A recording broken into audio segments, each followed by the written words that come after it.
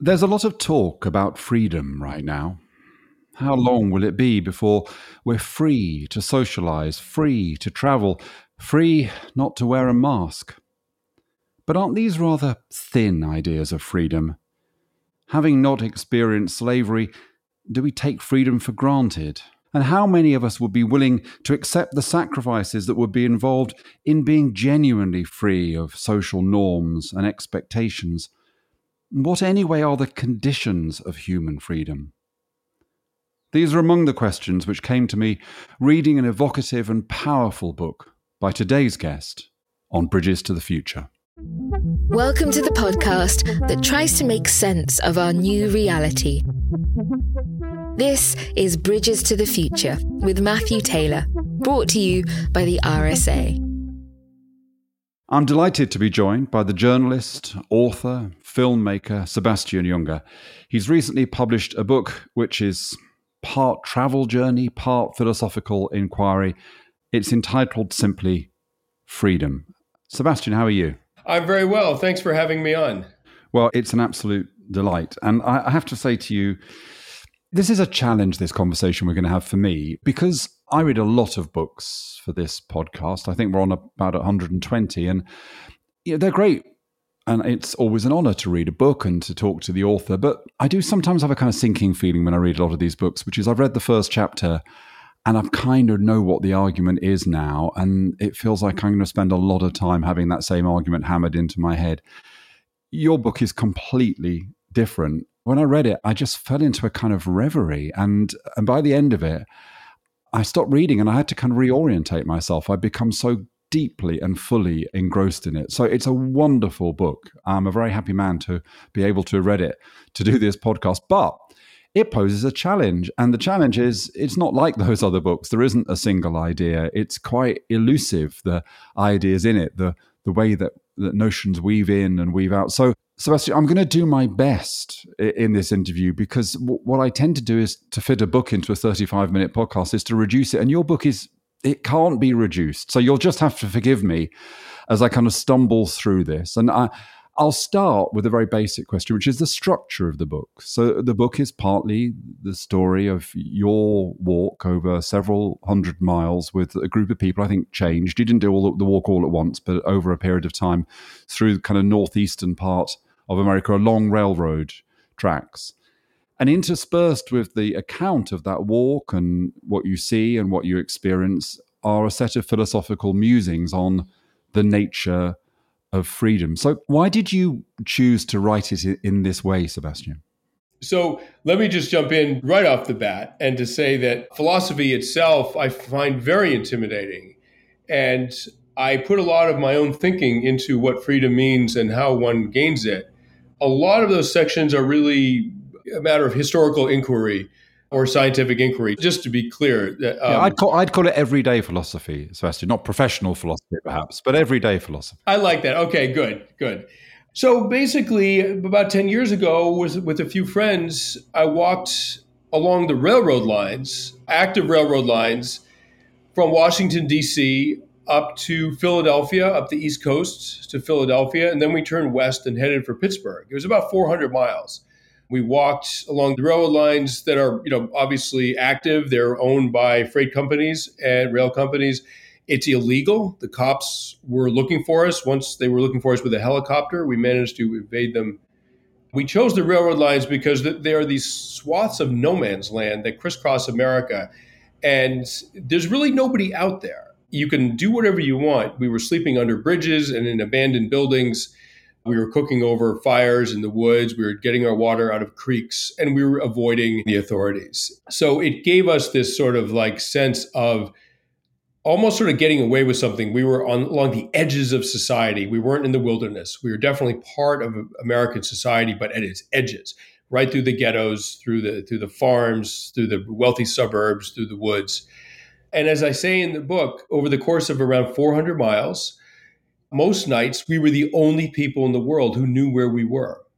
And that there are many definitions of freedom, of course, but surely that's one of them. So I used the narrative of that trip. I kept notes during the trip. We called it high-speed vagrancy. We were carrying everything we needed on our backs. We moved 10, 15, 20 miles a day. And I kept notes because I'm a writer and that's what I do. I never thought I would ever write a book about it, but I always write things down. And then fortunately later, as I started to write about the topic of freedom, I thought back to this amazing trip. And I thought maybe I could incorporate some of that trip into the research I was doing into how people in the last 10,000 years, how groups of humans have maintained their autonomy in the face of larger, more powerful foes. I noticed towards the end of the book, there's a kind of musical quality to it in the sense that there's a kind of rhythm, and the rhythm is the walk. And then there's the melody, and the melody is the historical, philosophical musings. And there's 3 movements to it as well in a classic symphonic form. So let's look at those movements one by one. Was that intentional, by the way, Sebastian, that symphonic quality? I wish I was as erudite as you are, and then I could happily say, yes, it was intentional. But unfortunately, I'm not. I mean, what I would say is that in sort of writerly terms, books need a narrative and they need research. And the narrative that I provided was our trek. And I know that people have an attention span or will indulge you. Readers will indulge you in a topic that they maybe aren't necessarily interested in for maybe 1,000 words or so. I mean, that's sort of the limit of what you can get away with. And if you're really asking someone to read about something that they didn't know they were going to be reading about in your book, for example, the history of the Apache and how they maintained their freedom in the American Southwest. So what I would try to do is alternate sections of around 800,000 words about the trek. And then I would go into these sort of bodies of research about how humans in the last 10,000 years have maintained their autonomy. And what I realize is that we do it in 3 main ways. The first and most obvious way to maintain your freedom in the face of a more powerful foe is to be more mobile than they are, to run away. And that's how the Apache did it. They were a very materially poor, very mobile society in the American Southwest. And when the Spaniards showed up in the late 1500s, the much wealthier Pueblo tribes that had agriculture, irrigation, they lived in towns. The Pueblo tribes didn't have a chance against the Spaniards and were dominated almost immediately. The Apache remained free for another 300 or so years, almost until 1900. My grandmother was born in 1900, so almost to within the lifetime of a person I knew very, very well. And they did that by being very mobile. The Apache warriors were expected to be able to run 70 miles a day, 70 miles a day, over 100 kilometers a day after day. In rough terrain, they could outmaneuver U.S. cavalry. Everyone else was expected to be able to do, half that, including, older people and children. So they were very fit, very athletic people. And that was how they maintained their freedom. If you can't outrun your oppressor, you're going to have to outfight him. So this notion of running for freedom, which I felt was kind of connected to notions of coming off the grid, of new frontiers, of kind of escaping from forms of normality or of power. And that's such an important part of the kind of American folklore, of American culture. And, it's interesting that the film Nomadland, which won so many awards, is a form of that. That's about a group of people, they have no choice. But in a sense, the brilliance of that film is that in some ways it's a story about people in terrible poverty, but it's also a story of freedom. It's also a story of people choosing to get out of the system, as it were.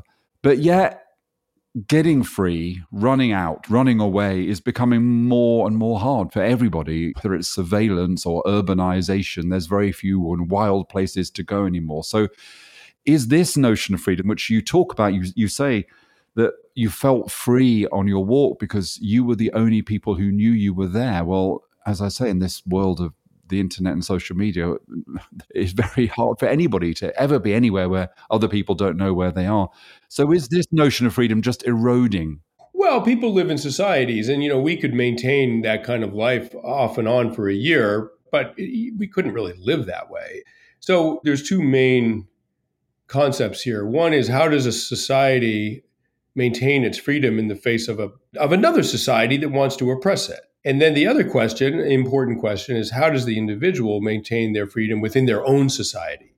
Now, what we realized when we were walking out along the railroad lines was that everything we were carrying and the food we were eating was all coming from this society that we were supposedly free from. But, very quickly you realize you're sort of like absent without leave for a little while. But we are all completely dependent on this society in material terms, in sheer survival terms. We are utterly dependent on Western society for our basic needs and safety.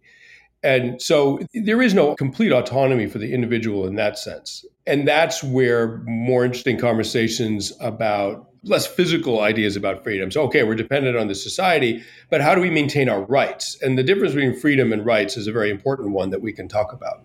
But still, this kind of the notion of the wilderness, the notion of being able to get away from the system, am I wrong in saying that that is an incredibly important part of the kind of American collective imagination, and that, in a sense, one's ability to do that, which goes right back to the frontier, it feels for me, and I don't think it's the same at all in Britain, we're a very overcrowded little island, we don't have that same sense of the need to be able to get out, get away.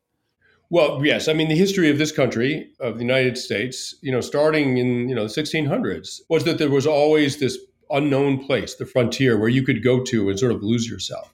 And you were indeed free from the oversight of the colonial government or the U.S. government, free from the oversight or the, frankly, sometimes the oppression of the church.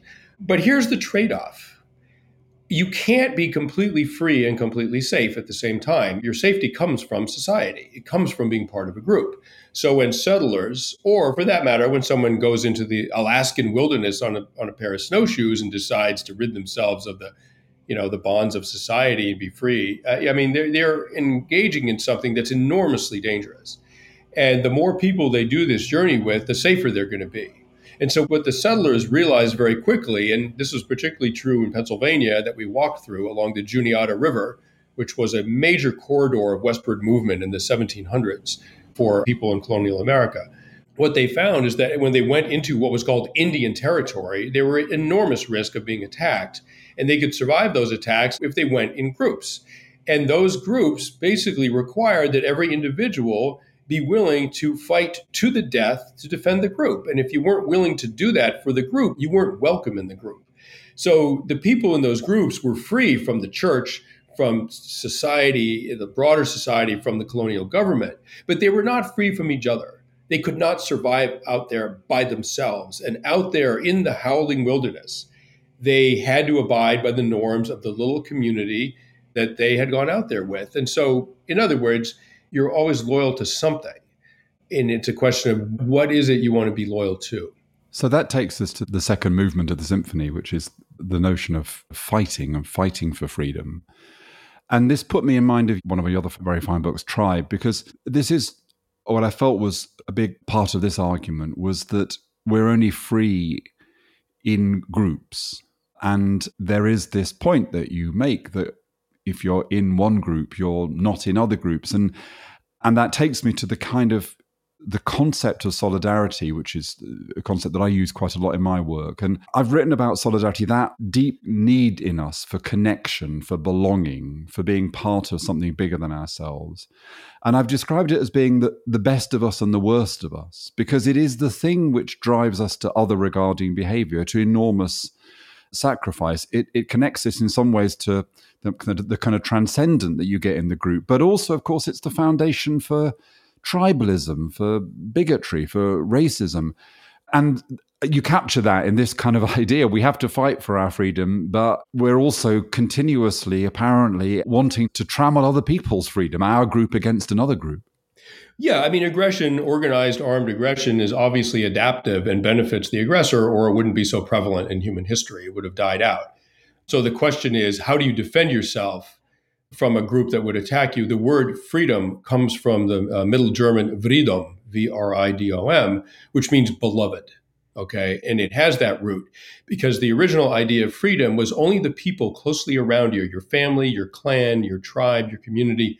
Only they were ineligible for slavery or abuse or murder. But anyone else outside of the community was fair game. So 5,000 years ago, a very warlike group called the Yamnaya on the eastern steppe, they used horse-drawn chariots in combat back when the horse was sort of new to human society. And they traveled in all-male groups. They fought with battle axes. They were sort of the first motorcycle gang in a way. And they carved their way through Europe. Some of them wound up in the UK.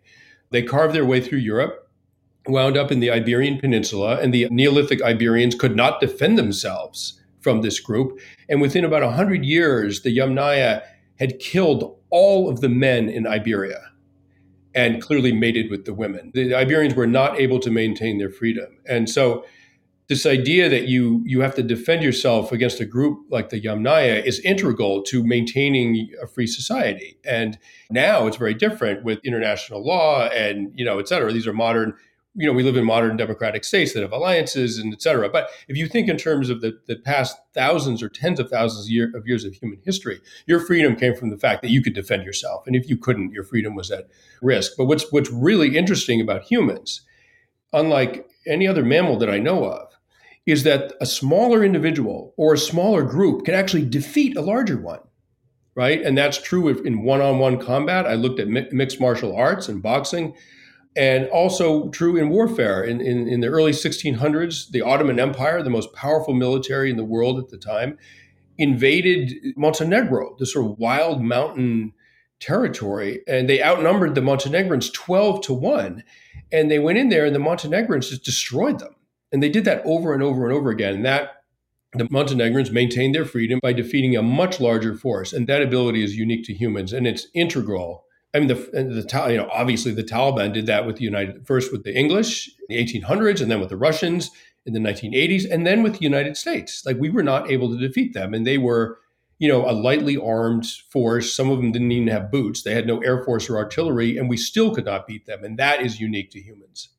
And that's in some ways connected to the strength of the bonds that bind people. And often on this podcast, we're talking to people about the kind of crisis of liberal democracy. And I think that part of that crisis is the way in which we underestimated people's need for belonging, and that belonging is part of people's idea of freedom. We kind of felt, well, if you have choice as an individual and you have more money to spend, that is freedom. But I think this notion is that to feel free, you need to feel safe. And to feel safe, you need to feel you're part of something bigger than yourself. Absolutely. And, our sense of emotional safety reflects the reality of our physical safety.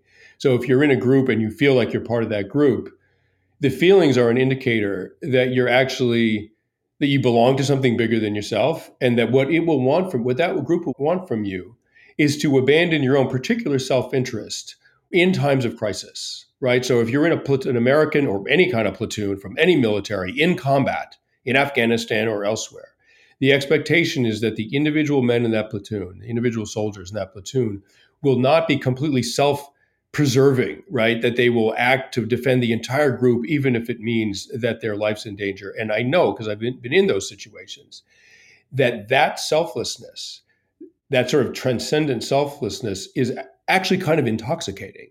Like, it produces a very profound reaction in people, and they don't want to give it up. It's ironically in combat, in a group like that, where you're mostly concerned with the rest of the group, not with yourself, is when some people actually feel the safest. And that has very profound, very old evolutionary roots. So then we move to the final movement of the symphony, which is think. And I understood this. When I say understood, I just reading it, but I guess that some of the thoughts that it summoned were, firstly, the power of freedom as an idea, as a galvanizing idea, but then secondly, the idea that we need to think about the arrangements of societies or groups which best enable freedom, that's something. And one of the reasons I really like that idea is that something I've argued with people like me on the kind of progressive wing for many years, is that we're wrong to argue for equality as a good. I'm not sure people want equality as a good. What we should be arguing for is equality as a means to freedom. And when I say equality, I don't mean total equality, but that unless societies have a sufficient level of equality, or unless they have not too much inequality, then for most people, they will not be truly free. So we should see equality not as an end, but as a means to freedom. And I think that's an argument I sensed in this part of the book as well. Yeah, I mean, no society has a completely sort of flat profile in the sense that everyone has the same skills, the same assets, the same amount of resources. It's not biologically possible. So when you're talking about a modern democracy, what you're really talking about is that everyone has equal rights, and that's an absolute. That cannot that cannot waver. And it's very important that when people have equal rights, that very powerful people, billionaires, presidents, generals, do not have extra rights, right? That those people cannot get away with breaking the laws that everyone else is held accountable by. They can't get away with breaking those laws without being punished. And, obviously during the Middle Ages in Europe, the royalty, the kings and queens, essentially were not bound by any laws. I mean, they could steal, they could rape, they could plunder, they could murder, and there were no consequences. They had extra rights. That is inconceivable in a hunter-gatherer society. I mean, we evolved in groups of humans, evolved in groups of 30, 40, 50 people for most of our evolution, most of our history. And in those small survival groups, that kind of disproportionate use of power would be punished immediately, usually by death. I mean, the most common reason for capital punishment for killing a member of the group in hunter-gatherer society is abuse of authority. Well, obviously that was rampant in European society, and that kind of abuse started with agriculture. When you can accumulate grain, when you can accumulate money, when you can pay for large armies that can suppress people, all of a sudden you have people that are very, very powerful, dominating everyone else. Theoretically, that stopped with democracy. And in a proper democracy, our political leaders and everybody else, they have to abide by the same laws. And when the framers of the U.S. Constitution wrote the documents that started this country, they were very careful to include themselves in the system of accountability. They were very powerful, right? These elite members of American society, they did not exempt themselves from the consequences of breaking the law. And you make a powerful point, which is that it's hard to respect leaders who are unwilling to make sacrifices themselves. And it's a simple point, but my day job is leader of an organization. I've been in leadership positions for many years. And that simple notion that if you're not willing to make sacrifices on behalf of the people that you lead, it's very difficult to expect them to respect and trust you. I thought that was a powerful point, and one that is missed out actually of an awful lot of accounts of leadership. Right. I mean, leadership would rather not know that, of course. But I mean, as I say in the book, leadership that does not expose itself to the same risks as the people they lead isn't leadership, it's opportunism. And I would say most politicians fall into that. I'd say most corporate leaders fall into that. Ironically, the officer corps in the U.S. military, and I'm sure in the UK as well, it pains them enormously that they are giving orders and telling soldiers to run risks that they themselves do not have to run because they're stuck behind a computer. It really bothers them enormously. And that is true leadership. And what I would say is that, I've seen this in combat, that the lieutenants and the captains who are willing to take risk in combat with bullets flying, their own men will say, "Sir, please get down. We need you. Like, you can't take a bullet for us." That's real leadership. I cite a man named Connolly, who was the leader of the Easter Rising in Dublin in 1916. And he was incredibly brave. And his aides were constantly sort of dragging him out of gunfire because they were afraid he was going to get hit. And they were like, "Sir, we need you." And he was hit twice by bullets and then executed after about a week when the Brits caught him, and they killed about a dozen of the leaders. And so basically the leaders of this uprising were proper leaders. They were willing to die for the cause. And if your leader is not willing to die for you, he or she is not a leader. I mean, in ancient human terms, that's the absolute truth. Yeah, and that reminded me of conversations I've had with military folk about how they feel about remote warfare, about drone warfare, that they understand the rationale for it and the effectiveness of it, but their sense that it's not right. They can't escape the sense that it's not right to conduct warfare in a way that you're not risking something yourself. I thought that was a connection there to that. Can I turn to another aspect of the book? And this is kind of a bit personal for me, really, which is that I love the materiality of the book. This is what comes from the rhythm of the book, the walk, the description of your walk and the trains whizzing past and the camps that you set up and the ways in which you find food or whatever it might be. And it reminded me of another American author whose work I love, Matthew Crawford, who writes a lot about materiality in terms of manual crafts. You know, he's somebody who combines being a kind of philosopher with running a motorcycle repair shop. I am someone who's reached quite a ripe age in life and has come to realize that the absence of materiality in my life, that It's been an enormous gap. And I'm trying now. Sebastian, I put your book down and I texted my friend and I said, I want to go hiking. And he said, okay, great. I'll book some Airbnb places. And I said, no. I want to go hiking. I want to get a tent. I want to kind of make a fire, and I've started outdoor swimming and stuff like that. And materiality is so important. And I think it's a part of freedom as well. You don't talk about that explicitly, but I do think it's part of freedom. And I think one of the problems of the modern world, and one of the reasons perhaps for our sparring levels of mental illness, is that for so many people, there is no materiality to their day-to-day existence. Yeah, I mean, I think generally when you do things that were adaptive in our evolution as a species, it feels good. It resonates. When you hold a child, right, there's a reason that millions of Americans hunt, even though they don't necessarily need the food that provided by that animal. There is something deeply satisfying in enacting a process that humans survived on for hundreds of thousands of years. Sitting around a fire with some people that you're close to, running risks, all of these things feel good, and they feel good partly because we were adapted for them because they were required by our evolution. And so what you have is a modern society that for the most people, for the most part, are interchangeable, right? No individual person is absolutely necessary. They're sort of parts of a machine. And they have very little physical challenges in terms of their daily survival.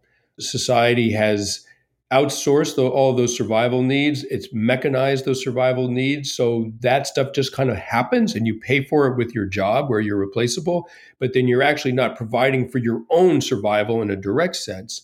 And then on top of that, it is a socially alienated system where people do not live in communities of 30 to 40 individuals the way we evolved for. Hopefully you have a happy family, but those happy families are often completely disconnected from the other families around them in the neighborhood.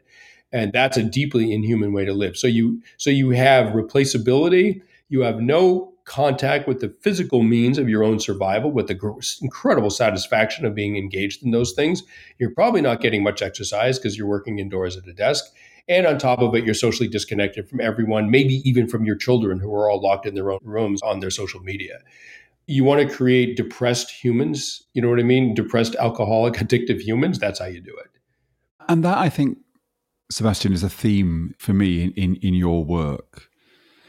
And it's that in a sense, as somebody once said, we are trying to traverse a modern world with a prehistorically evolved brain. And that there is in your work a kind of sense that, we have evolved to have a set of needs which the modern world is not designed to fulfill in us. And that it is only in moments of extremity, of deprivation, even if it's self-imposed deprivation, like you on your walk, that we can connect to those feelings that we evolved to have. And I think there's something very powerful about that.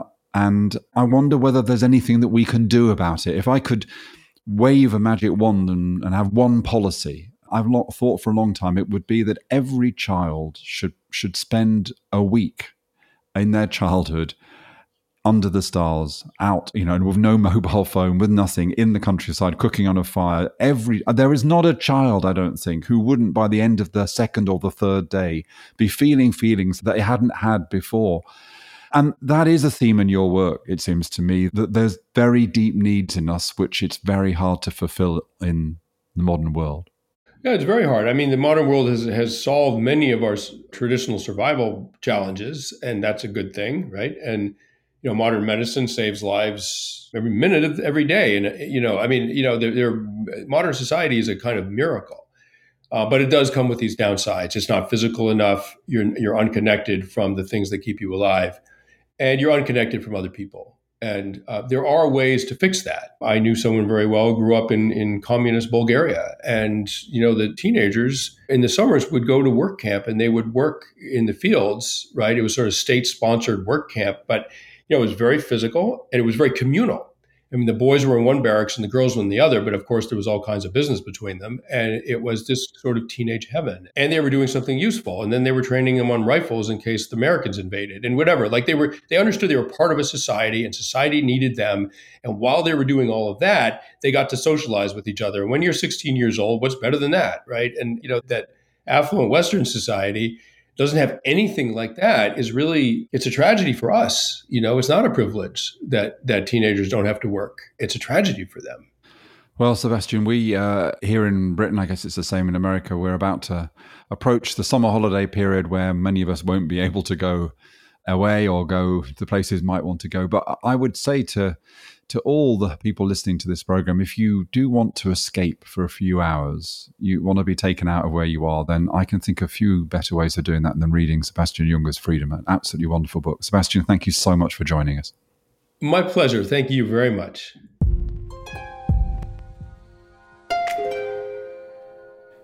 That's it for this episode of Bridges to the Future.